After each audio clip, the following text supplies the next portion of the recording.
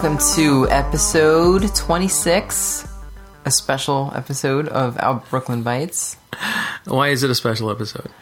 Because it falls on the 1st of April. And that's a holiday because... why is that a holiday? That's a good question. I don't know the origin of it. But it's something to do with fools. Yeah, and who's the biggest fool of them all? So a lot of people sick of... Yeah, go ahead. People are sick of this holiday. Yeah. And I don't know. I still find it fun. I like all the internet jokes and the gags. Mm-hmm. I'm kind of a prankster in general. I feel like I'm always goofing around, so this is kind of my day, I suppose. Yeah. Corny and stuff. I like some of the stuff that goes around. We'll see if anything good happens.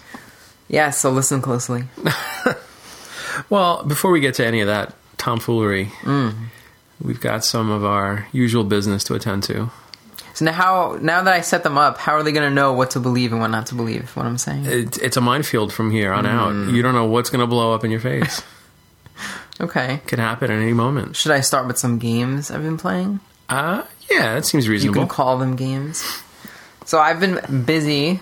So first of all, I'm somewhat healthy again. Still not 100%, but I have... In the 90s? I would say near 100. Okay. Like 98. All right. So I've been able to get back into a little bit of gaming. So what I've been doing is really trying to knock out some of my iOS games. So I feel like they've been neglected for a long time, and they're starting to pile up a little bit. So I played through about 6 or 7 iOS games. Some just quickly, and some I spent a little bit more time with. Tell me more. So first off, I gave Shantae a chance on iOS. Mm-hmm. And I think you're familiar with that from the Game Boy series. Right. This one is... I think it's Something's Revenge, right? Risky's Revenge, right? Oh, it is Risky's? I didn't know if I just think so. Wrote that down wrong. Okay. So I don't know how different that is from the original version, but the iOS version, it seemed like kind of a port of whatever it's from. I think it's an original game. It is? Mm-hmm. I mean, there was a version on Windows too, but I think... I gave it a good hour or so, and I gave up on it. Just... I didn't like the whole game. Well, at least the beginning part is you're traveling in and out of the screens. So it's like a 2D scroller, left and right, and you got to talk to some people and find some things. And then, and while you're finding things, you have to certain spots on the level. You can jump either into the screen or out of the screen, and that changes your depth of field, sort of. And so now you're in the background level, Oh, but you're just using that to change the playfield in some way. Sure, yeah, sort of. So there's 6 levels of playfield, and you can go in and out through these up and down arrows that you either go in or out of the screen. Well, the original game had something like that, where when you were in the town, for example, you would walk towards a building in that same way. You would walk into the screen, and it would take you into a shop. Or something like that. Yeah, I mean, that's probably as far... Maybe that's all I got to is this is because it literally was the beginning, but I might have spent more than an hour on it. I just could not get into that whole... I don't know. The music was kind of annoying to me, and I did appreciate, the pixel graphics and everything, but it wasn't... I couldn't see myself playing that game. Is it just a straight-up platformer? It seemed like it. I never really got into any of the action parts because it was mostly talking. Really? I guess it was mostly the town, but they kept asking me to find something and I couldn't find it.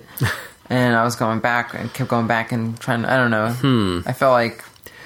This game is somewhere on my playlist, so if I find out how to play it, I'll let you know. All right, man. Maybe you'll get further than me. I don't know. Uh-huh. So I moved on to the next game, which is Horn. Which is different from the game I talked about last week, Oceanhorn. This one's just Horn now. Okay. So it's also an RPG, but this time you're playing sort of like Infinity Blade, I think it's called, where it's kind of a third-person view, and you're walking around towns and lands.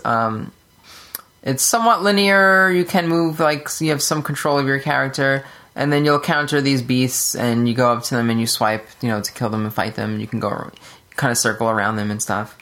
Also, another game which seemed okay. I definitely liked it better than Oceanhorn. Mm-hmm. But after I played for about like 2 hours or so, and I felt like it was a little too repetitious, and I just wasn't feeling it. Like, I feel like after 2 hours, I pretty much know if this is a game for me or not. It was moving at a little slow of a pace for me. 2 hours is a good amount of time to give a game so. to grow on you. I mean, it seems all right. It's just the enemies were repeating a little bit too much, and it also had an in-app purchase deal, and I was afraid that I'm going to get too deep into this game, and I'm going to get to a point where it's going to be like, I can't make any progress without spending money to buy, like, certain items. The dreaded paywall. Or do some heavy-duty grinding. Yeah, which I don't want to do either. So so I just, that's gone. I deleted that one. So those two games I didn't make it very far. I did get through this game called 8-Bit Doves. Oh. And 8-Bit Doves is... What's that? Don't know that one. It is from, I think, Nitrome Games. They make some pretty good iOS games. This one is meant to look like a Game Boy game. So it's black and white, or that, greenish color. Right. And you're this guy who's sleeping, and you are awoken up out of your sleep, and you're kind of like flying. It's almost like a Flappy Bird mechanic, but you're in this somewhat of a maze sort of area.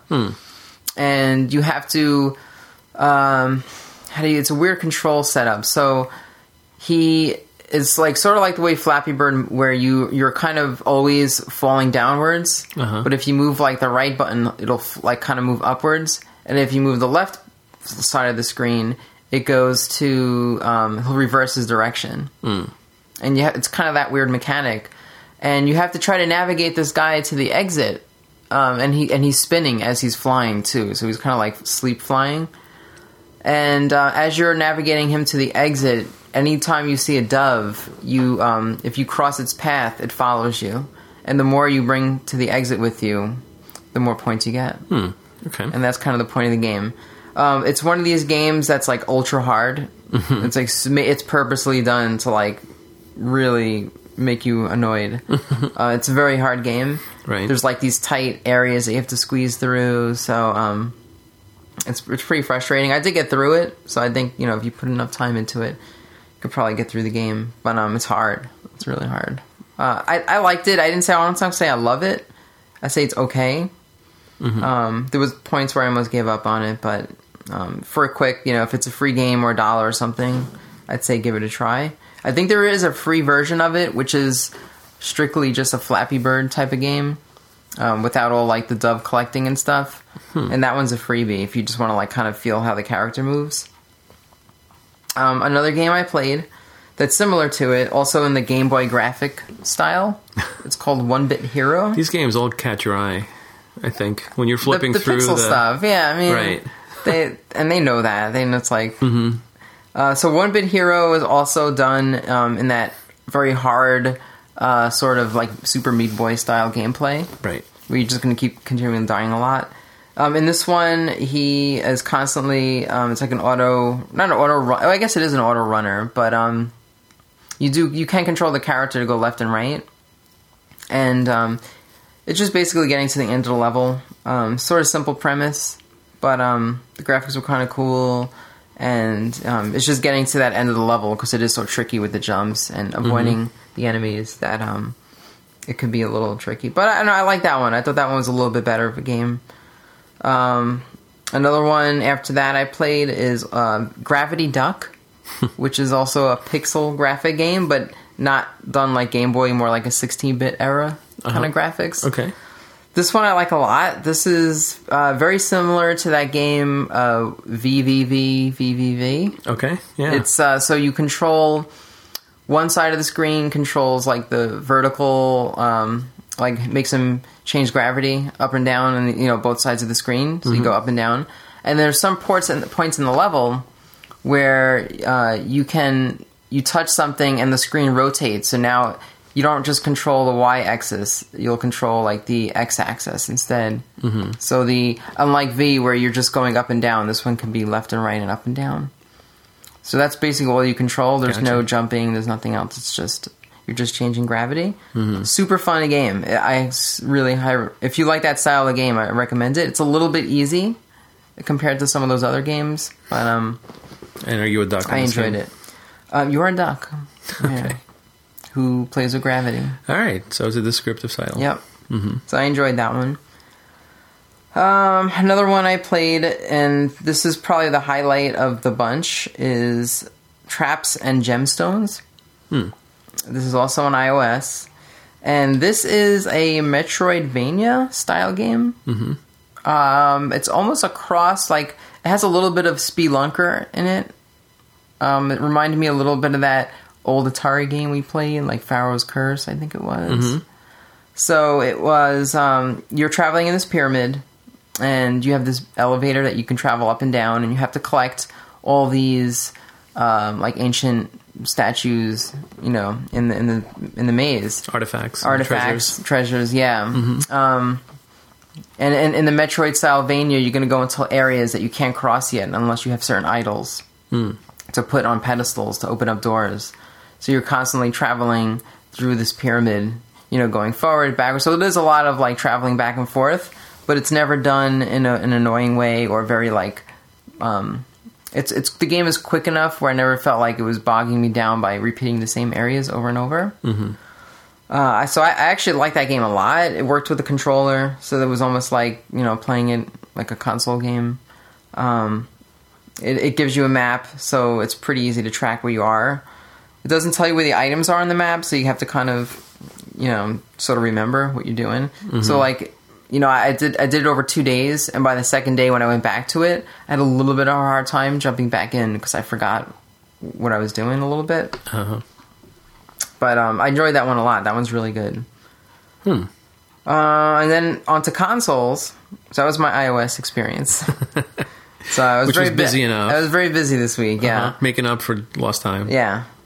I downloaded on the PSN sale they had. PSN Home, the Unique Horror Adventure for PS4, and I think this is like a cross buy on all systems. It's on Steam. This is also a pixel game. You'll notice a theme here. It's a pixel game. It's more like a choose your own adventure sort of game. You're this guy. You're basically dropped in this area. He doesn't remember anything, and you're just basically walking through this town, and you'll come across items on the floor, and you can pick up the item or you can not pick it up. It's up to you. So you're creating your own story. If you pick it up, he might ask you, "Oh, is this, you know, this looks like my ID card. Do you think it's my ID card?" And then you can say yes or no. You know, so you're kind of creating. He doesn't remember anything, so you're creating the story for you. And then as you go through the level, some of the items will start to sort of give you more of the story, and then you can kind of create your answers around that. Like, you might find, like, your wife murdered, or you might find some guy, you know, who's, you know, maybe he's murdered too somewhere, and you don't really know why. So it's kind of cool. It's a sort of a short game, maybe like 2 hours or something, 2 to 4 hours. And there's multiple endings, so depending on how this story ends up, you know, you'll have different outcomes. So I liked it. I mean, it's not much of a game. It's more of a lot of just reading and... you can't really die or anything. You're just reading and creating a story for yourself. Oh, interesting. It was cool. I think it was like $1, so it was like 80 cents during that sale. Or yeah, something like that. Something ridiculous. That's good. But yeah, definitely. I didn't know what to make of it, but it's worth it. If you like Stanley Parable or stuff like that, where there's not a whole lot of action, it's mostly sort of reading and a lot of narrative. Yeah. And finally. The last game, which is also one of my pickups, is Mat Mania. The arcade game. Celebration of WrestleMania. So they released Mat Mania / Exciting Hour, which is a Technos game, arcade game from like 1980 something, 83 maybe. From 1980X. 80X. Yeah, this was an old arcade game that I loved playing in the arcade. I used to play it when I would go to school on my lunch breaks in like 5th grade or 6th grade. I would, go home for lunch, and on the way back, they had a candy store across the street from school. And I would pop in there, and I would always sneak a game of Matmania, and, they had it probably like a good year, so... yeah, a lot of fond memories. It never was released on a home console before, so this is the first time in, so many years that it's been available outside of MAME. So it is pricey. It's like $8. This doesn't star someone named Matt, right? No. Okay. Good question. All right. I have to ask the probing questions. No, it has had colorful characters in it. Coco Savage. Mm-hmm. He's like Takeoffs on. They're all like based on of like 1980s WWF sort of wrestlers. Right. The cool thing about it, and one of the main reasons why I bought it, is it has online leaderboards, which turned out to be incredibly out of my league. Really? Everyone's really good at this game. I'm having trouble adjusting to the PS4 controller. I'm used to playing it on an arcade stick. Right. So I'm having a little bit difficulty. I actually video streamed it the first day I picked it up. And this is the thing about the PS4 video streaming. And so I've been video streaming things here and there. And I'm noticing, like, not too many people, like, joining in. Not even, like I think you maybe saw it somehow. So what I didn't realize was this whole time when I'm posting my video feed on my Facebook wall, it's private. It's coming up as private.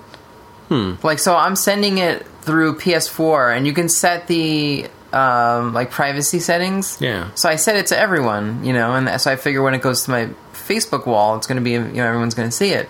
But then Facebook overrides that with its own privacy settings. And I didn't know that. So so after I streamed it, I'm like, wow, no one, like, I played for an hour and, like, not one person, like, just bothered to click to see what I was doing. Yeah. Which was, I thought, maybe it was sort of weird, or maybe not. Like, who really wants to see what I'm doing? But well, I told you when I saw it, I said, oh, you're playing this, but I saw it like 2 hours after. So what happened was, you did it. Yeah, so...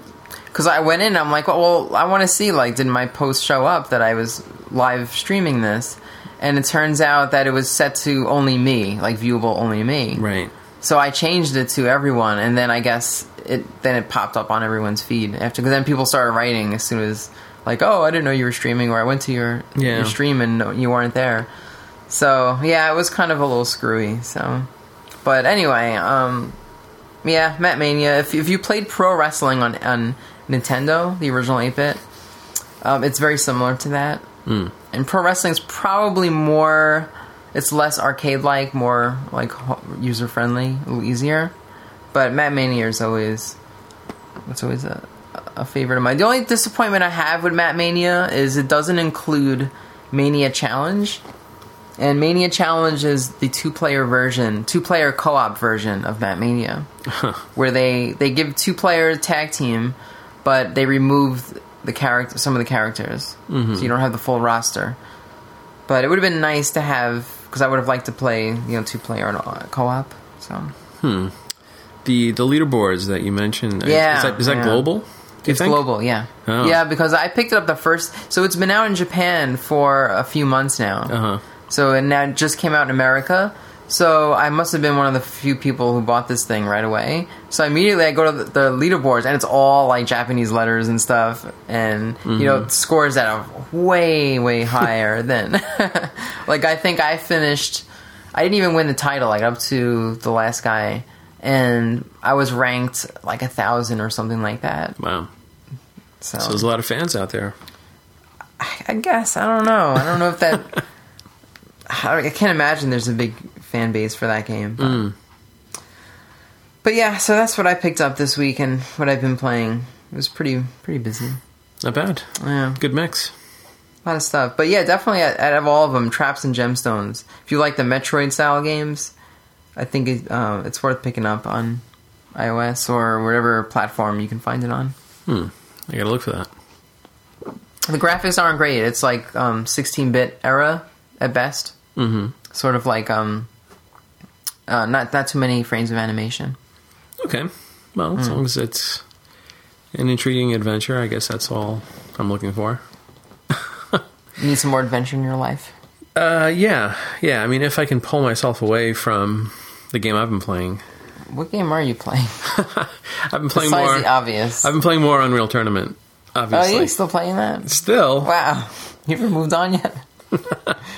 Isn't that like a pre-alpha, beta, whatever they want to call it? Yeah, but I have to. I feel Don't you feel like though, like you're playing an unfinished game? So when this game finally gets released, you're gonna be all burned down on it? No, not really. Well, it's more like I feel like it's playable now. So why wait for it to be done? I mean, they're gonna add some other stuff, but I don't think what I'm playing is gonna change that much. I think they'll probably add new modes. They'll probably improve, the graphics and the maps and so on. But as far as a playable game, it's complete. In many ways. The one thing I noticed, I wish they had a thing where you could favorite the servers that you like to play on. Because what ends up happening is, like I mentioned last time, the game's crashing a lot. Mm-hmm. Because I guess they're still, different builds are being applied and so on. So some are more stable than others. And every time I crash out in the middle of a match, I then have to go through the full server browser to find the server that I was last on to rejoin the match. And sometimes I rejoin too quickly even. I'll rejoin too fast, and my old session hasn't timed out yet. So my name is still in there, but my player is just not active. And I join with some temporary name. So then I notice as soon as my name drops out, then I have to disconnect, go through the server browser again, and then reconnect once more. So as a beta player, do you have to submit reports about that? How does that work? I think, basically when the game crashes, it dumps a log, and you can tell it to submit that log back to the developers. And do you write like a comment? There's no section in that part for you to add anything, but there's an active forum going on, so people can go on the forum and post things if they want. Well, I haven't done that yet, but I feel like that's for people who are more actively involved in improving the game and debugging it and so on. I don't know. I mean, right now I feel like I'm kind of a mid-level player. I don't feel like I can. I'm used to playing a game like this and being like pretty good at it, like at least among the top players. I feel like I'm improving somewhat as I go, but there's still a lot of room to grow. I think I don't know if I'll ever get to that point, to be honest, though, because I feel like whenever I do play a certain match that I'm really giving it a little extra to, really keep ahead of the top players, the other players that I'm competing with, it's a little too frantic. It's a little too manic, There's some players that just seem inhuman. Their reflexes and their level of skill. You don't think there's bots playing? Do they do that stuff? There could be. I mean, every game of this type has that potential where, people might be using some kind of aim assistance to improve their performance or, their seeming performance. So I don't know. Maybe they haven't fully implemented all the security measures. Remains to be seen. Maybe we'll see a change as the game progresses. Okay. Yeah, but it's tough. I think I still enjoy it, but I feel like I could be better. So you're gonna keep going at it? When the mood hits. I mean, I don't play that much. When I do play, I play probably 30 to 45 minutes at a time. I'll pop on, I'll play a little bit, and then I decide I've had enough. Yeah, as I walk away in disgust. And wow, it gets that bad, huh? I just it's a little physically draining. I feel. Wow. You gotta be really fast. I can imagine. Yeah, well, it's definitely not for controller players. Oh, excuse me. Definitely not. Well, I guess it's not much of a game then, because you can't use the controller then. I wouldn't recommend it. I don't think the speed is there. No. But in the meantime, this didn't prevent me from buying other games or picking up other games. Yeah, would you add to your collection this week? Well, so all of my acquisitions this week are of a digital nature. One game that I picked up was Aliens vs. Predator 2000 Classic. Wow, I remember that one. Mm-hmm. Cool. This was free on GOG.com. This was being given out. Told me. It's, I believe, still free, perhaps. Yeah. I don't know if I needed I did get an invite to download it, but I don't know if that's required. Well, basically what they're doing is they've got a client on GOG, right, that is kind of a little similar to the Steam client. They're calling it GOG Galaxy, and this is their client to distribute their games and so on. Because previously, their platform is DRM free, unlike Steam. So all the games offered through GOG are direct downloads. You can create an account and you can add games to your account, but they're all just part of your library when you log in, and you can just download installers for each one of those games. So it's not quite as automated as Steam is, but perhaps this client is sort of a step in that direction to help sort of make more of a front end for the games rather than just have a loose collection of downloads. But the reason they were giving this game out is because they've added a multiplayer component to the client. So now you can have like leaderboards and player matchmaking and things like that to maybe even assist games that maybe didn't have that built in initially. So basically so this was given out as part of like a multiplayer beta. Mm-hmm. They were encouraging you to say, this game is free to download. You can do whatever you want with it. You can play it single player if you like, but we are asking you to try it out in multiplayer so we can get an idea of how things perform. Yeah. Mm-hmm. So not too bad. This was supposedly a pretty well-received game. I've kind of lost track of all the various Alien Predator games over the years. But this one came out around 99, 2000. Mm-hmm. This was by Rebellion, which was the studio that was responsible for the Jaguar version of the game. Really? Yeah. So this is kind of almost like a follow-up. Huh. Did you like that one, Jaguar version? I've only played it like in passing. Didn't have it? I have it, but I never really put that much time into it.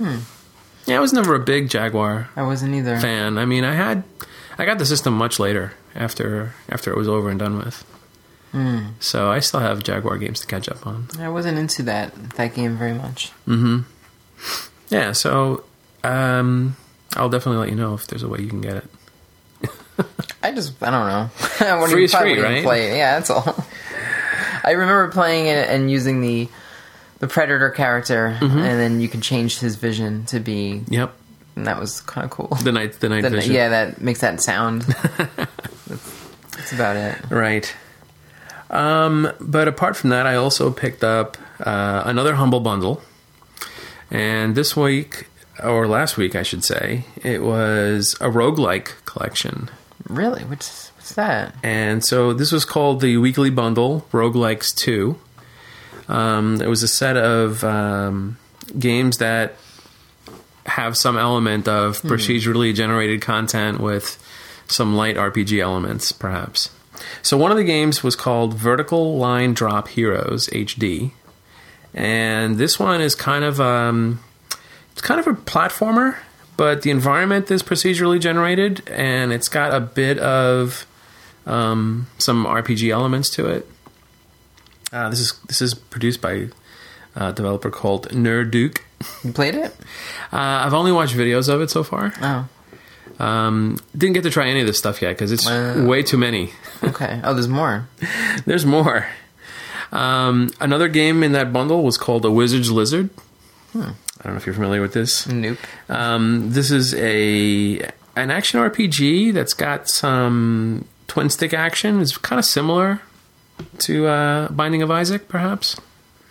But it's a fantasy hack and slash sort of setting. You have like what looks like kind of like a little dragon-like character, and he walks around a maze and is flinging weapons and killing enemies and things like that. Okay. Those two were kind of the games that got me into the bundle. There were a couple of others included that didn't seem that compelling to me. But maybe I'll try them out eventually. Also in that bundle was a Nightmare Cooperative, which looked to be some kind of turn-based game, and something else called Road Not Taken. Oh, I have that one. Yeah? Yeah. Yeah, it's kind of like in a forest setting. I didn't play it. I have kind it, of like though. a ranger. Yeah, well, that's how it. It's on my list. That's what happens with these bundles. Yeah. You end up with a lot of games that you may or may not be familiar with. It's amazing how many games I have that I just have never played. Yeah. The other game that was kind of in this bundle was called Delver. I don't know if you've seen this one. I don't know. This one is an early access game. It's a first-person kind of dungeon crawler. And it looks almost like it's got the Minecraft art style. So it's like very blocky despite being like 3D. But it almost feels like Ultima Underworld. So it looks like Ultima Underworld mixed with like Minecraft, if you can picture that. It looks, like it's on Windows and Android. So that's a plus. I think if I like the game enough, I'll try it out on the Shield, see how that holds up. But that looks pretty cool. So those three games, those first two that I mentioned and this one are really the ones that made me want to jump in on this deal. I think I picked it up for about $5, which isn't too bad. There was one more game in the bundle for like a higher dollar amount that I didn't go for, called Heavy Bullets. That was supposed to be the best one. I don't know. I looked at videos of it and I wasn't that crazy about it. Are you familiar with this game? No, I'm just making that up. Damn it. Fooled again. Well, I don't know. Something about that game made me not really that excited about it. I mean, it looked kind of cool. It's like an FPS dungeon crawler with like a little bit of a cyberpunk kind of a setting to it. The big deal about that game is that you have limited ammunition, but you can pick it up and reuse it. So you can fire your gun, but then the ammo drops to the ground after you fire it, and then you can recover it and keep reusing it. The game just looked a little too fast and a little unfair. Like, it just didn't seem like I would enjoy it if I got into it. So I kind of passed on that one. So I have a couple of games to check out coming up, I guess. Okay. I also picked up a couple of games from that PlayStation Flash sale. More stuff. Okay. Just a couple more. All right. I did pick up the Home horror game. Oh, the game I played. Okay. Yeah. So it's good that you liked it. I just told you the ending now. You didn't tell me anything. It's made up as you go along. So yeah, it is. Sort of. So we'll find out. But one of the games I picked up was something that I had heard about a long time ago, and I'm like, maybe I'll pick this game up eventually. I don't really know. Nobi Nobi Boy was on the list, and this is a weird game that was made by Keita Takahashi, the creator of Katamari Damacy. Was that for PS2? Is that a classic? That's actually a PS3 game. Oh. Yeah. Actually, the game was also released on iOS. This came out back in 2009. Wow. So on iOS? iOS, I think, was a year later. So it's actually been out since 2010. Huh. I don't know. Actually, I went to the iOS page and I noticed there was a message there that said, "We regret to inform you that service for this application will be terminated as of 3/30/2015. Oh, wow. That's so weird. Upon service termination, guarantees of operation no longer apply. And dates and times given above may be changed without prior notice." So that wasn't very compelling to try to get the iOS version instead. I think the game will still play, but there's a bit of a cooperative thing going on with this game. So basically, you have this thing that looks kind of like a worm that you can stretch out, and you try to get it to do certain things. The game's very abstract. A lot of people don't even think of this as a game. It's just kind of like a sandbox toy kind of application. But apparently, players can upload their results, and it sort of works towards some other goal. And apparently, I guess maybe that's the part that is getting shut down. Well, okay, so I just looked it up on the iOS store, and it is not available anymore. Really? Yeah, it's pulled. Pulled as of today. Interesting. Yep, it's gone. Wow. So, just barely made that. Yeah. Could have gotten it last chance. The link is still on App Shopper, right? So you can read it, but when you click on it to download it, it takes you to an item that I found in the US store. Yeah. Yeah, so it might be gone forever if they're not going to support it. I do remember, now that you're talking about it and I've seen the picture for it, I do remember that game, seeing it. Yeah. Yeah. I never played it though, but it is pretty weird. But apparently it's been you can. What happens is you stretch into various lengths, and that length gets added to like a total global running score. So I think players are trying to get another character to stretch like into space, and so far they've gone way past Jupiter and Saturn and way out into the solar system, which sounds pretty bizarre. I'm guessing that's still going on PlayStation, but maybe it's just on iOS that's been ceased. Not really sure if it was an OS limitation. It could or not. just be in the United States. Yeah, I don't know. Sometimes they leave things running in other territories. Yeah. Who knows? Well, that was a Namco Bandai game, and I picked up another one of their games in the sale, Galaga Legions DX. Have you seen this game before? I have that, yes. How do you like it? I don't remember playing it a whole lot. I don't know if that's good or bad. It looks fairly low paced. To me, it's not like a frantic shooter. Yeah. It looks like a very slow kind of a shooter. I should go back to it. I think I have it on 360 and maybe iOS also. Yeah. I think... I'm not sure if the iOS game is the same game. I'm not sure. Yeah, but definitely interested from what I saw. Looked almost a little bit like a Garuga in some parts. But, I'll just add it to my shooter library. Why not? Well, shooters are easy. You can just put that on for a couple of minutes just to check it out. Yeah.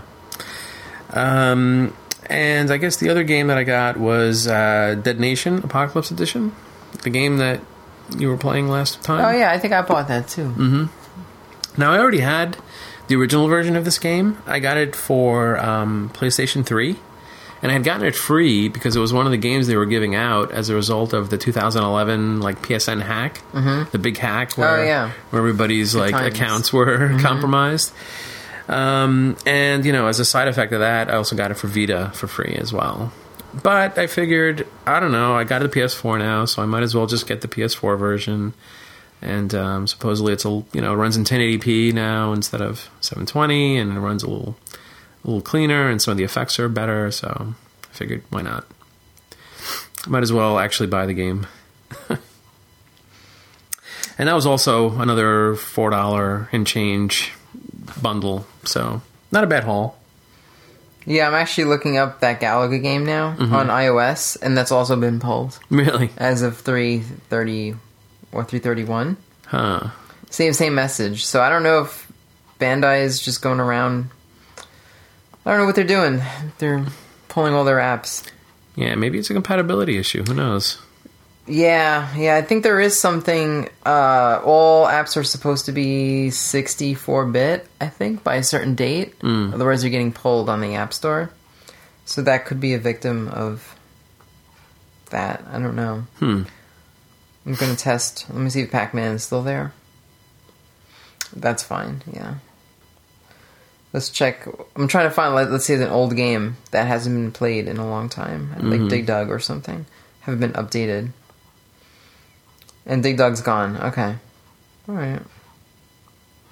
Yeah. Well, maybe one day they'll come back. Seems unlikely. Yeah, well, they used to have Pac-Man Battle Royale on there, and then they pulled that, too. That they should really get on there. Especially if people can do, I don't get it. Portable multiplayer going or it's something. It's such a hard game to find, if you just really want to play it. I mean, you can now you can download it, but I don't know. That Xbox version's kind of not that great. It's in a small screen and everything. So not really a straight port of the arcade. I think it is. It's just they don't. it's not stretched to fill the screen. They're using like maybe like a straight emulation of it, and it's not like there's no extra feature. You know, like usually in MAME you can fill a screen or do something like that, but not in that version. Okay. All right. Well, that about wraps it up for acquisitions and purchases and Murders and acquisitions. let's not get into that. Well, I guess we could get into some stories that may or may not be true. So for the news segment, we're gonna talk about some stories that sound really fake. And you might think they're April Fool's jokes, and they could be, but they're not. Or are they? Or are they? But they're not. I'm not saying they're April Fool's jokes, but they're not April Fool's jokes. Yeah. Well, I guess we could start with one that's been pretty widely covered in some retro circles. And some other podcasts have been talking about this as well. I know we were going to talk about this last week. Mm-hmm. But I figured this would make a good news item for this week. Yeah, so what if I told you that there's going to be a new cartridge-based game system coming out? You mean newer than the new 3DS? Exactly, yeah. I would say impossible. Impossible. Who would make a cartridge-based console in this year of 2015? Who would be daring and bold enough to do something like that? I think perhaps some of the people behind Retro Magazine. I don't think it was that long ago where I asked the question, who would be crazy enough to release a brand new magazine based on vintage games in 2013? Was it 2013? 2014? Uh-huh. And yet it seems to be doing pretty well. Yep. So that's good news for us that are fans of these things. Yeah. So this is probably going to happen. It's definitely going to go into a Kickstarter phase. So we're talking about the Retro VGS. The Retro VGS. The Retro Video Game System, I'm assuming, is what that stands for. I hope that's what it stands for. So yeah, this is kind of been making the rounds, and it's kind of interesting. It's been getting a lot of mixed feedback from people. Yeah. Of course, because it is the online community, it's a lot of negative feedback, but right. That's kind of, with everything is going to be negative these days, so. Mm-hmm. So what do we know about this thing so far that we want to kind of talk about? Yeah, from what the interviews I've heard on like the All Gen podcast and All Gen Gamers. All Gen Gamer, yeah. Mm-hmm. Was Mike Kennedy said this is going to be cart-based system at $150 to $180. Mm-hmm. It is going to use, and this is the crazy part, it's going to look like the Atari Jaguar because it is using the same shell as the Atari Jaguar. The actual molds were acquired. Yep. So he acquired the molds. And are presumably going to be modified in some way to not have Atari branding on it, literally, and... Yeah, they're going to buff out the Atari logo. Mm-hmm. And the internals, of course, are going to be different. All new, right? Yeah. So not the guts of the Jaguar. Right, yeah, that's different. Mm-hmm. It's going to include 2 controllers that are not going to be Jaguar controllers. Right. They're going to be these new hybrid analog, digital... Yeah, and they actually got a design from one of the third-party manufacturers that are out there. They're currently making an alternative to the Wii U Pro Controller. So it's literally going to be that same controller. And this controller is kind of a little wacky looking. It looks like sort of like a, I guess, PlayStation 4 type controller with the 2 analog sticks. Uh-huh. And then it looks like someone took a Super Nintendo controller and just slapped it like right in the middle. Mm-hmm. Like just glued it right on top. Yeah. It almost looks like fake, but that's the design. So I'm not a huge fan of that design, but I'm not against it that much either. Like, I never actually used it, so I don't know how bad it could be. Right. Well, this is... I believe that's going to be the included controller, but it is going to be a USB type of interface. So theoretically, you might be able. You might be able to use another controller of your own choosing or preference. Yeah, they haven't discussed that yet. Mm-hmm. It is going to include one pack-in cartridge. We're talking old school cartridge that you have to, with your hand, pick up and put it, slam it down into the machine. I remember those days. Remember those days? It wasn't that long ago. No longer must you have to click a button on your tablet or controller to download something. And I think we have a title for this pack-in as well. It's actually called The Adventures of Tiny Knight. Oh, really? And this is being developed by CollectorVision. Yes. Makers of many fine ColecoVision homebrews and conversions and so on. And as an added bonus, I believe anybody who goes in on the Kickstarter at a certain level, there was going to be a Kickstarter for this machine starting up, is going to get a gold version of that cartridge as the pack-in game. And then I guess future versions will just have a standard cartridge instead.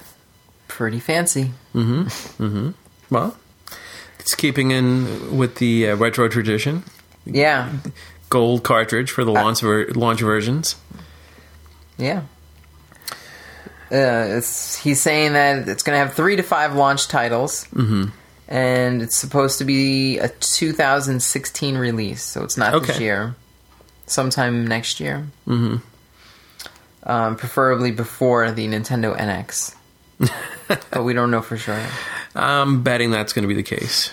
The games are supposed to be around $20 to $40. That's what they're going for, right? Targeting. That's what he wants to target, yeah. And it's going to be, remember, it's going to be cartridge, and it's going to have a box, fancy artwork and everything. He says right now about 70 interested devs making for this system. It's going to be 2D only. That's one of the goals for this thing. They don't want any 3D graphics. It's supposed to be in the era of sort of like to bridge the gap between the Sega Genesis and like the PlayStation. That sort of time period. So it's almost like the 32-bit 2D console that we never got, almost. I see. Well, it's something about that phrase stood out to me, and I thought, well, if anything, there was such a console. It's called the Sega Saturn. Yes and no. Like, that's what I wanted the Saturn to be. And I feel like they tried too hard to not be that. In a way, that was true. I think you had like Clockwork Knight and... even that had some 3D elements to it. And Bug had 3D. But no, the Saturn always had that reputation of being a 2D powerhouse. Right. Like, it could handle... there were a lot of great like conversions of 90s arcade games, 2D games, that made it onto the Saturn. Really? Particularly a lot of shooters. But I've always thought of it as such. I always thought that like the Saturn had that place. Yes, it could do 3D. Yeah, there were plenty of 3D Sega arcade games of that era that made it onto that system. But it always felt like a bolt-on feature. It never felt like it was truly built that way from the ground up, like the PlayStation. I always felt like the Saturn was more comfortable doing 2D. But I can see how a focus like that would work for a system like this, though.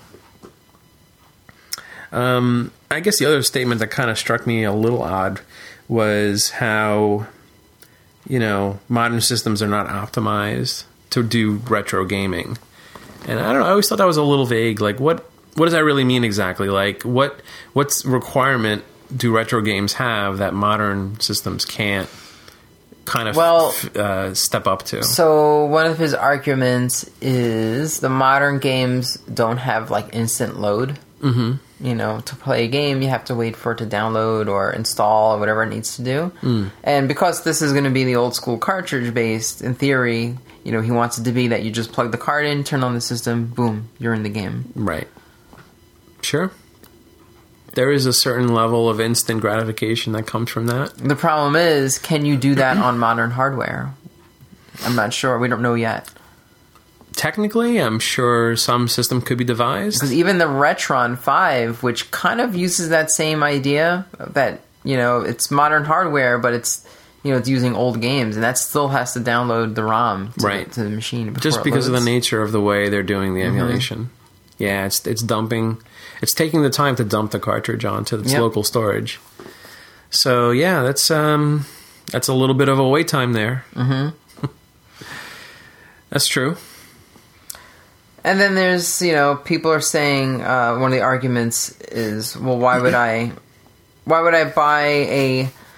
Well, number one, why would any developer make anything for this console? Because, how many could they sell of this thing? A couple of thousand at best?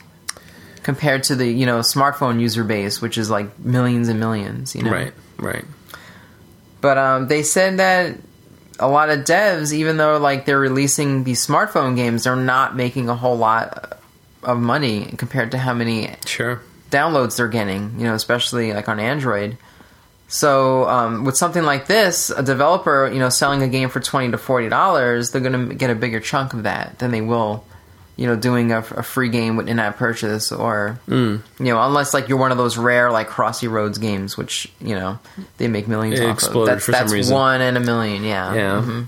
I'm wondering, I am wondering what the potential audience for something like this is. How big do we think this is? Like what type of buyer does this appeal to? Well, all right, so because of its retro nature, it's really marketed towards the 30-plus-year-old. Probably. Maybe even 40. Maybe. Mm-hmm. I know, like, collecting is kind of hot right now. People are looking for old carts and stuff. Right. So, he's kind of riding on that a little bit, too. And I don't know how long that's going to go for. Mm-hmm. And I don't know if that same audience of people who are looking for, like, Super Nintendo carts and NES carts are going to want to dive into this new platform. Mm-hmm. That's really tough to say. It's definitely got some nostalgic elements to it because, growing up through that era, that's what we had to go through to acquire games. And that's part of the things we enjoyed about those games at the time was just having a nice box, a nice manual, and, it was tangible. It felt like, you had... Like, you owned the game and you had a cartridge, and that represented your ownership of the game. And nowadays, with all these downloads, it doesn't feel like you actually own anything. It's just a collection of files on a hard drive. Mm-hmm. And, maybe this is trying to, like, recapture that era of having to go to a store or, maybe mail order, acquiring a new cart that you can plug into your system and play right away. So I'm trying to relate that to perhaps the homebrew market as it exists today. Yeah. For a lot of the old systems that we like to buy games for or used to play games on. And I'm sure they could probably gauge what the interest would be in something like this. Naturally, the Kickstarter is going to be almost like a vote on the system of whether there's enough people willing to buy it or put money into it. But I'm sure with Collector Vision being a partner, in a sense, for the launch of this system, they could probably estimate or tell them, hey, here's the kind of interest that we get in our ColecoVision games, for example. Or he could talk to Atari Age people and say, what are your best-selling games? How many units do you shift? If they're willing to share that kind of information. Yeah. But it seems like they're, these are the kind of guys that you would want to get in to... help market and promote and perhaps provide some games for your system. So, I'm betting that they probably are talking to some of them to find out, like, what's our, how many can you expect to sell? 5,000, 10,000 at best? I don't know. I think during some of the discussions, Mike said he was thinking that, if they sold between 20,000 and 50,000 even of some titles, that it would be enough incentive for those developers to want to come on board, especially if they stand to make, $20+ at least per game. Mm-hmm. Yeah. So I'm just that's just one of those open questions in my mind. Like how many people would really buy into this sort of thing? I don't know. Yeah. Well, we'll have to wait and see. Uh-huh. Well, all right, so my opinion is, now, why would I? Number one, why would I spend $20 on a game for a type of game you're talking about the retro style like pixel graphics games when I just talked about 7 that I played this week, right? And I probably didn't spend more than if I spent more than $5 for all 7 of those games, it's probably more than I should have paid. Mm-hmm. So now you're going to try to sell me one of these games for $20 or $40, depending on the type of game. Is kind of a tough sell for the average person, I believe.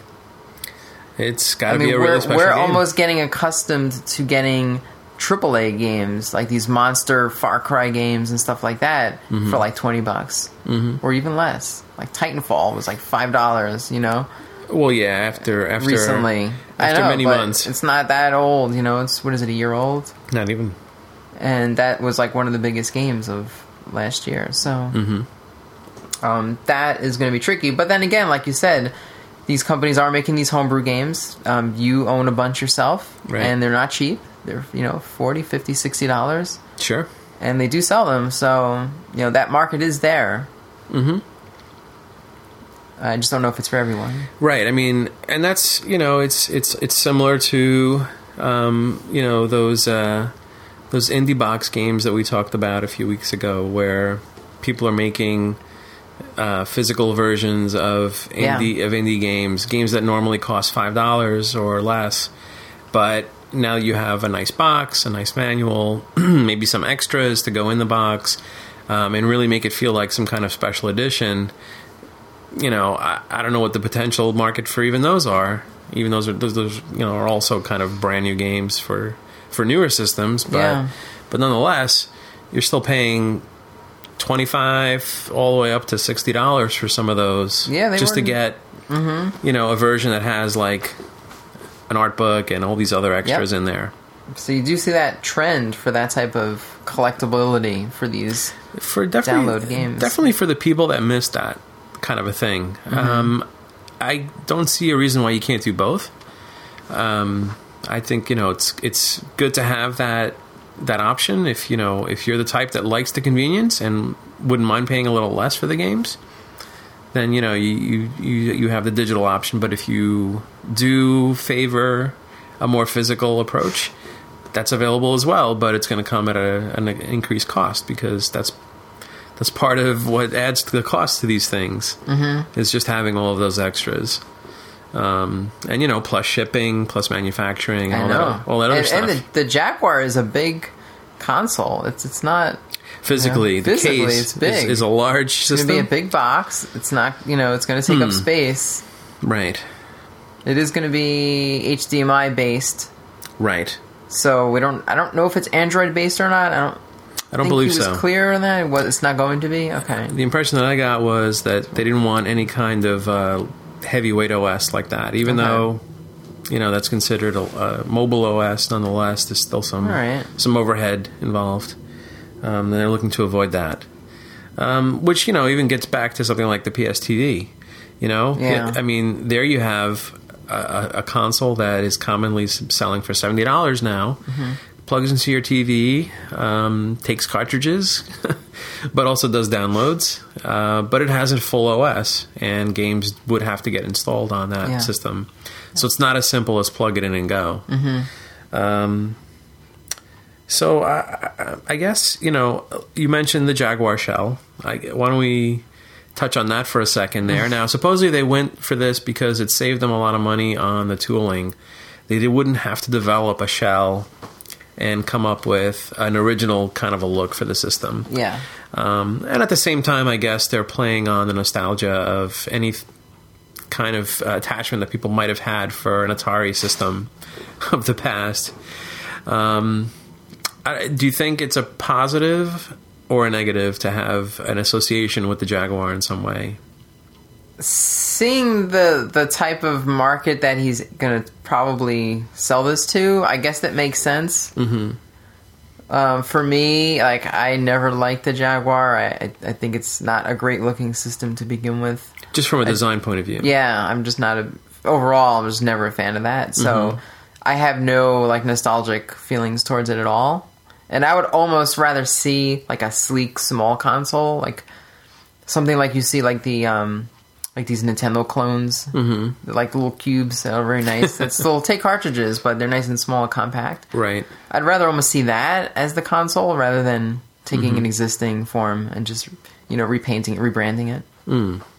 But again, like I don't have that nostalgic feeling towards. Right. Yeah, I mean, by then, Atari had a kind of a different reputation than what I associated with the brand from the 2600 days. Mm-hmm.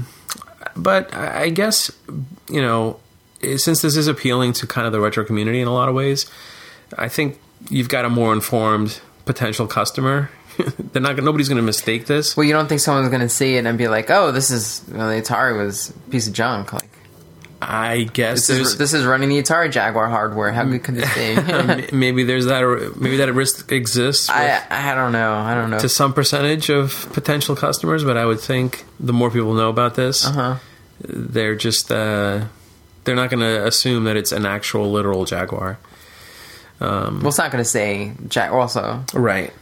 If anything, they might think, "Oh, this is I saw this in my dentist's office." I've been hearing about that for a long time, and I never actually understood what that meant. Where's the piece that goes in your mouth? Yeah. No, apparently it's got nothing to do with that. I don't know. Do you think the price is reasonable? $150 to $180? Is that? Does that feel about right? No, I mean it's a little above, I think, the price point too for something like this. But I mean, for me, if you're going to sell me on this thing, it has to be about exclusive games and the packaging. Mm-hmm. Like the packaging really has to sell me on this. And I'm willing. I'm the type of person that will be willing to pay a little bit extra on something just because it's like a cool piece of artwork, or the box is cool, or just will look awesome on my shelf, something like that. Right.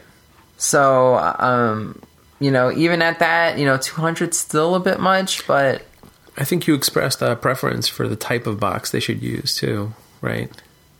What type of box did I say? You mentioned for the cartridges, the actual game boxes. Well, I figure for the game boxes, I can see using that gatefold, like the first Atari 2600 series, right? And I figured that would be good because you can still open up your game and take the cartridge out, and you still have the nice printed artwork. Yeah, it gives you more surface for more artwork. Yeah, I mean that's all. I mean, to me, a lot of the money that's going to go into this is going to be for the art and the artwork. It's like this stuff needs to have killer art on the presentation, reminiscent of like the Konami stuff from the 80s and. All the cool box art, the Nintendo pixel artwork and something to capture that feeling of. Yeah, well, I think when they get to the point where they're able to discuss what some of those software titles will be, I think that you might see a shift there once people know what kind of games are going to be on this, and I'm sure there'll be a lot of original titles, but I'm sure there'll be a lot of either adaptations or conversions or sequels to existing properties.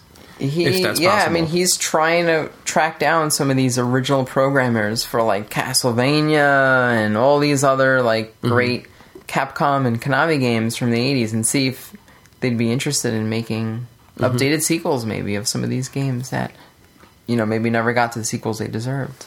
Don't you want to play Super Duper Cobra? Is that what you would call it? Super Duper Cobra. I mean, we all played Super Cobra, right? Right. Was there ever a Cobra in the arcade? I don't remember. No, I don't think so. How about Even Crazier Climber?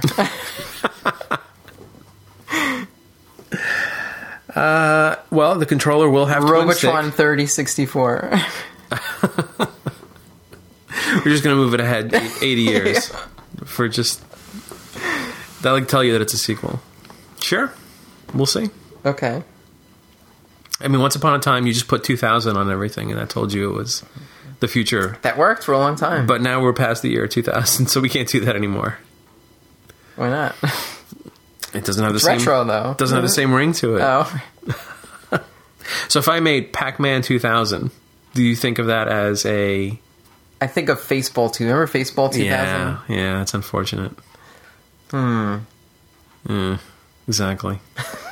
All right, well, so yeah, we'll keep an eye out and see what comes of this next. I'm excited for it. I want to see where it goes. I'm hoping it does well and interested in it.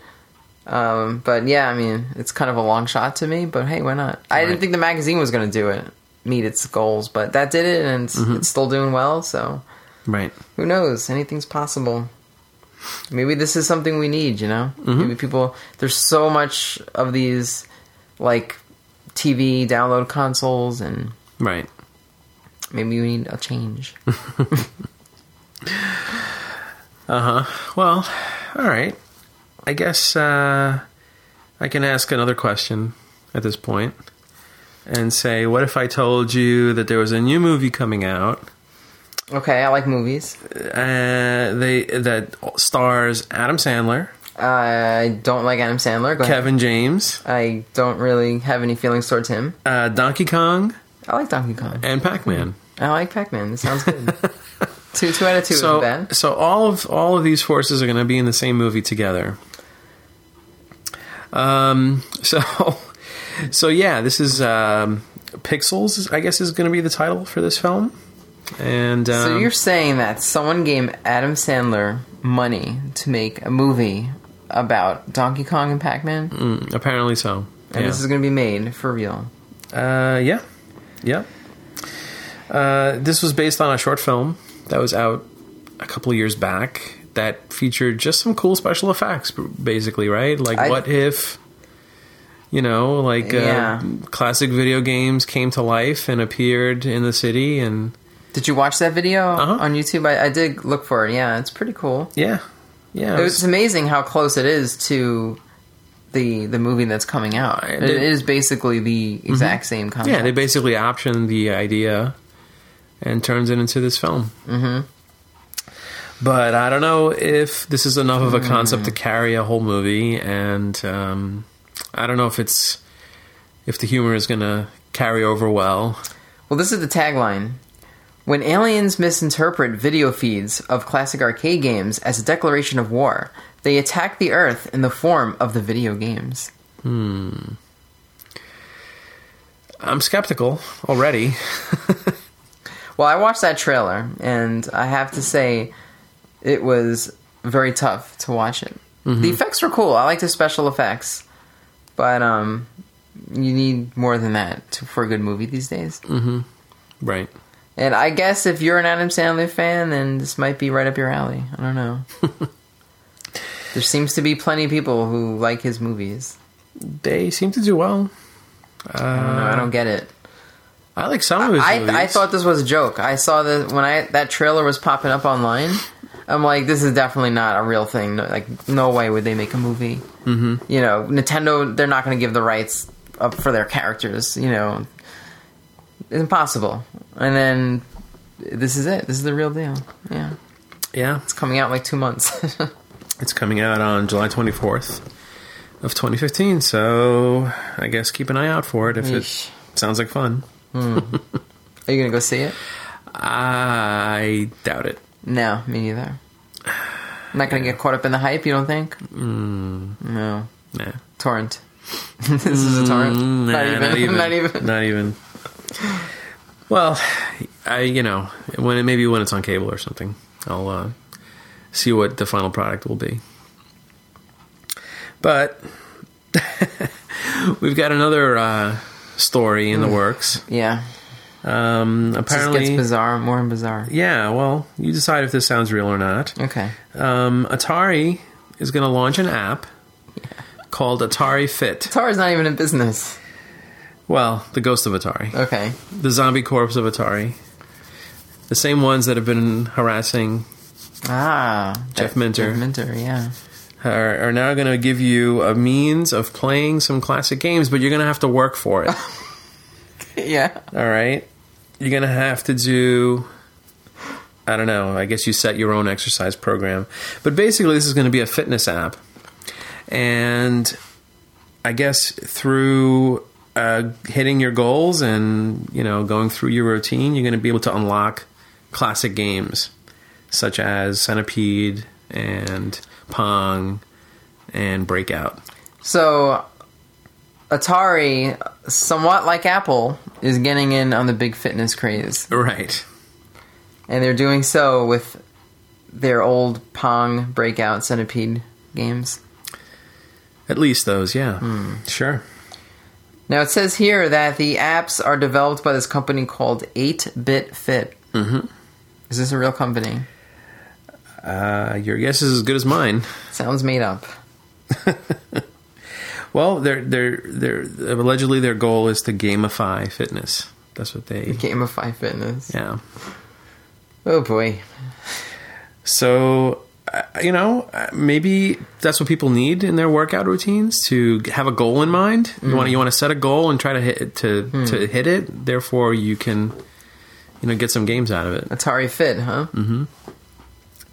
Yeah, I don't know. I guess if Atari really was or still around today, they probably would be trying to do something like this. I would not put this past them. You think so? Anything is possible. You know, Atari did release watches not too long ago. I believe you have one that we featured on our show. That's right. At some point. Or... That's right, but it didn't have any fitness features. No, it did not. Mm-mm. It was a Fossil watch, right? Oh, yeah. Officially by Fossil, so sure. It's not their first watch. Right. And it's not their first app, but it is their first fitness app, maybe? Mm-hmm. They had that brainwave thing, right? That they were going to come out with, and they... Yeah, I remember seeing that. 2600, and they just never... Mm-hmm. Yeah, I'm not sure. Atari, always on the cusp of modern technology. All right, well, if you don't buy into Atari doing this, then what do you say about Paula Deen? Do you know that name, Paula Deen? Paula Deen. Paula Deen, formerly of the Food Network, yeah, has a game that comes in the form of an app, apparently. And I guess it's called Paula Deen's Recipe Quest. And it's some kind of puzzle game that allows you to unlock recipes. If being fit is not your thing, then maybe you want some recipes for cake. So, all right, or so I don't know cupcakes much, or dessert. I was going to say, I don't know much about Paula Deen, but I remember she said some kind of racist stuff not too long ago, right? There were some controversial And things that came out of her. Yeah. And she's kind of known for like using a lot of butter, right? is that sort of her thing? I don't think either of those things are going to be elements in this game. I'm betting that those things are going to be, untouchable subjects. Okay. Mm-hmm. So we haven't seen her a lot on TV or anything, so she's probably been slaving on the computer, like learning code and putting together these apps, right? She's declared herself a gamer. Mm-hmm. And how she's, never without her iPad. She says it in quotes, "I am a gamer at heart, and I never leave home without my iPad." Right. Because every true gamer thinks that way. Yeah. So this, I mean, I saw some videos of this game, and it looks like, typical match 3 type of puzzle action. And apparently you work to unlock recipes and so on. I mean, it supposedly does have that hook where it leads you to an actual recipe. But I think you might have to pay to watch a video of how to make it. I think you get the recipe for free, but if you want a video, you have to pay for it. I'm not really sure what the whole there is deal some kind here of is. Yeah. But that's basically how it makes money, because it is a free app. It says, collect all the recipe cards as you complete each recipe puzzle. It's delicious fun, y'all. That's what it says. Is that your Paula Deen impression? I don't know who Paula Deen is, so maybe. I don't know. I didn't know we were going to get an impression. I'm just reading her quote. Well, as unlikely as this seems, this is meant to be a true story. I'll leave it to this is crazy. The listener to decide if that's actually the case. Now, we've got another story here.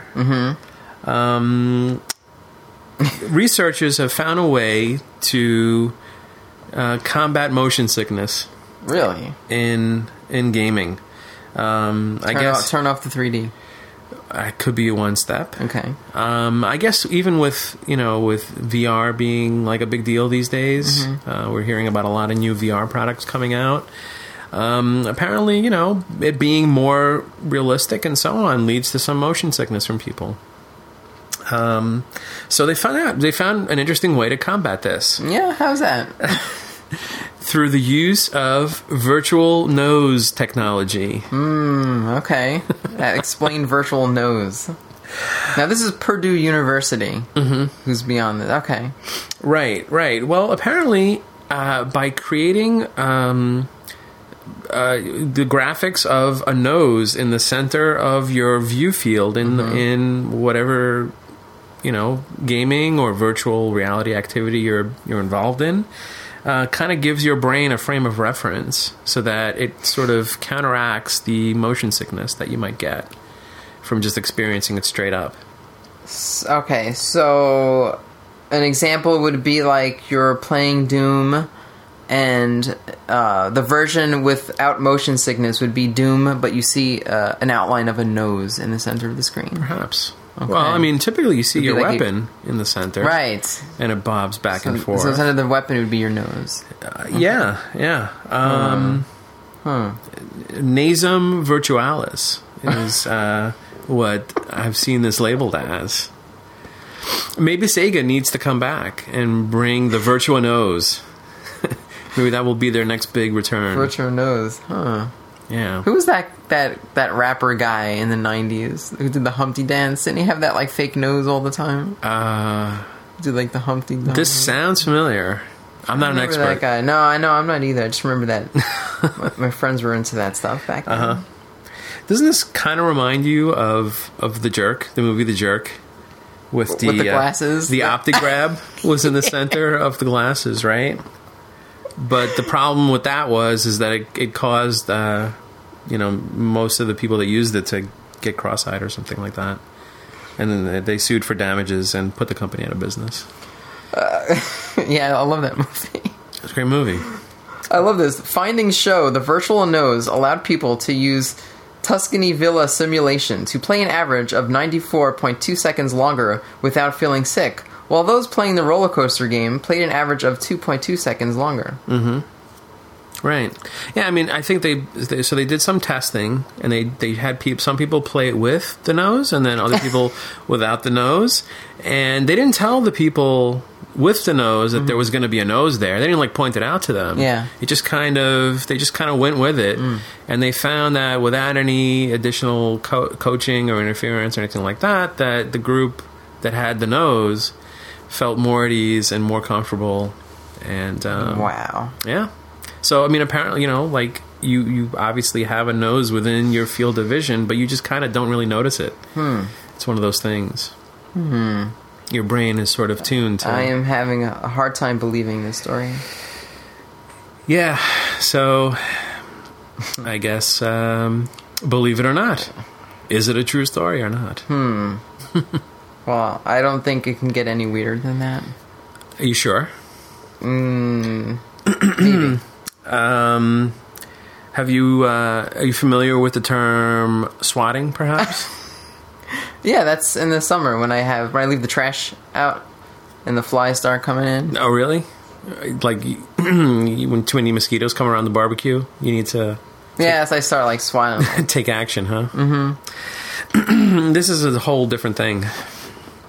Well, what does swatting mean to you? What is this? Well, this is an unfortunate thing that happened recently at the digital press store that we frequent. Or at least this is the common theory at the moment. Is that basically it was a hoax that was called in. Basically creating some kind of false criminal activity happening at the site to elicit a response from law enforcement.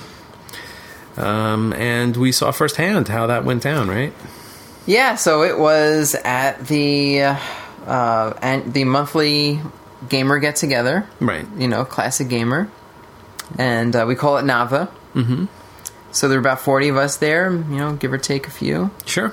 And the cops started showing up, and one thing led to another, and before we know it, we were in handcuffs. Yeah, pretty weird.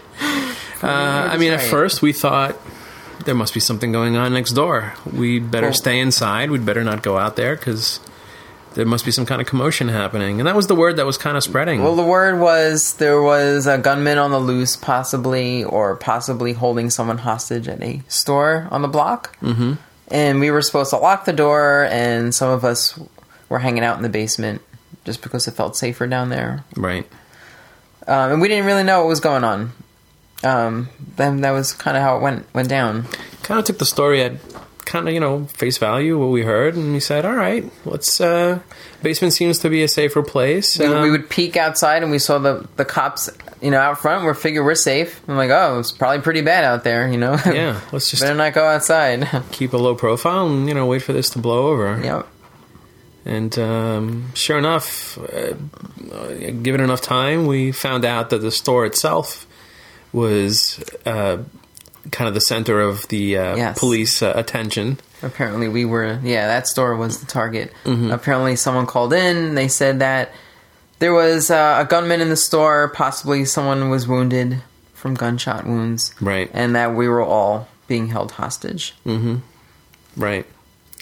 So the cops, of course, not knowing if this was true or false, had to somehow make their way into the store and apprehend everyone for interrogation and to see if there was actually any criminal activity. So from what I understand happened, once that sort of became obvious, our friend Joe, this owner of the store, reached out to authorities and said, this is not what's happening here. We've probably got some kind of a false alarm, but obviously police they don't know that from their perspective. They don't know what's going on inside the store. They're going to have to come in and secure the location, get everyone out and find out what's actually going on. Yeah. So, we were in the basement. We didn't really hear anything, too loud or anything happening upstairs, but one by one we kind of got word that, hey, we're going to have to slowly come out of the basement to the top of the steps. And what was your experience when that happened? Well, let me read a quote from CBS, Valerie Castro, who was on the scene. Mm-hmm. Here's a quote from someone on the scene. "One by one, we came out with our hands up. There were cops with shields and machine guns. They did pat-downs. They did zip ties or handcuffs." Do you know who said that quote? I don't know. That was me. You actually talked to one of the reporters, right? I was quoted, yeah. I was actually quoted on CBS. Uh-huh. Yeah. It's so funny to see my name there. Yeah. Well, they got your name right, too. It's pretty good. Yeah. Well, yeah. So, I mean, I got to the steps in the coming up from the basement, looked up the steps, and I saw like a flashlight, and I saw the light was super bright. I couldn't see anything. I saw what looked like a riot shield being held up, and I saw it was about the size of probably some weaponry being brandished. He was like completely covered, and it's always funny like.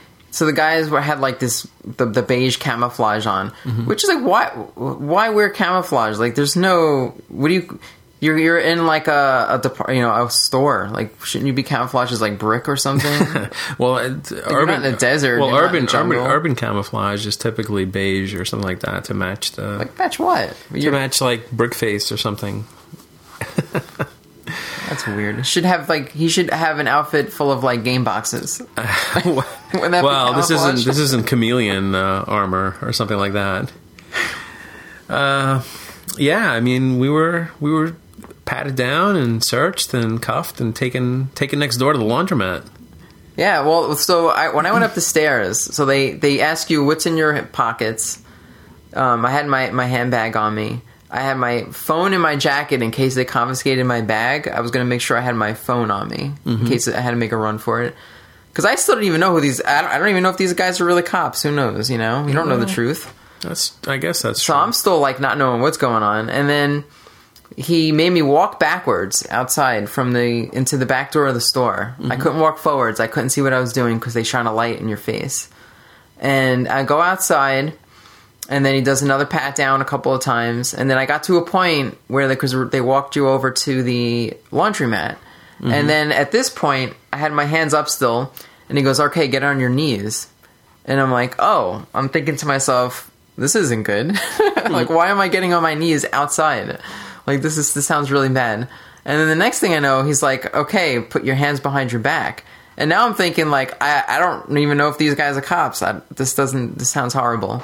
And he puts cuffs on my hands, and I'm thinking, holy, like, crap, maybe there's something in my bag. Like, is there something in my bag? Like, did they find something? Like, am I going to get arrested now for something?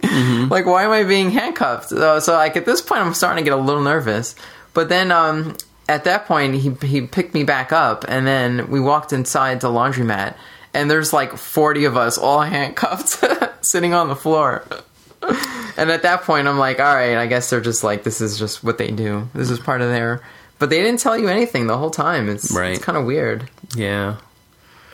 Yeah, the whole thing was kind of surreal, but I figured... And people had different experiences. So, like, I had, like, just as little things, like, I had metal handcuffs. A lot of people had plastic zip ties, which apparently were pretty tight on a lot of people and left some marks on their hands. Right.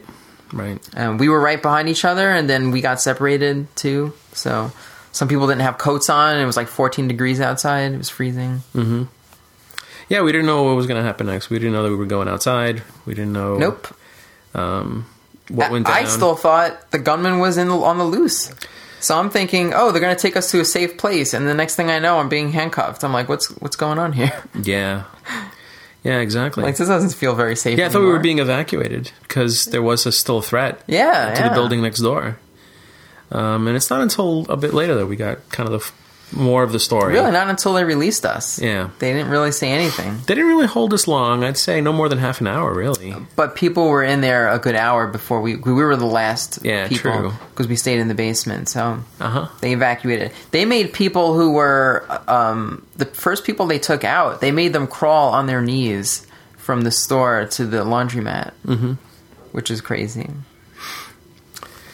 Yeah, I don't know what part of the procedure that covers, but I guess it's good to know what people are subjected to when this something like this goes down.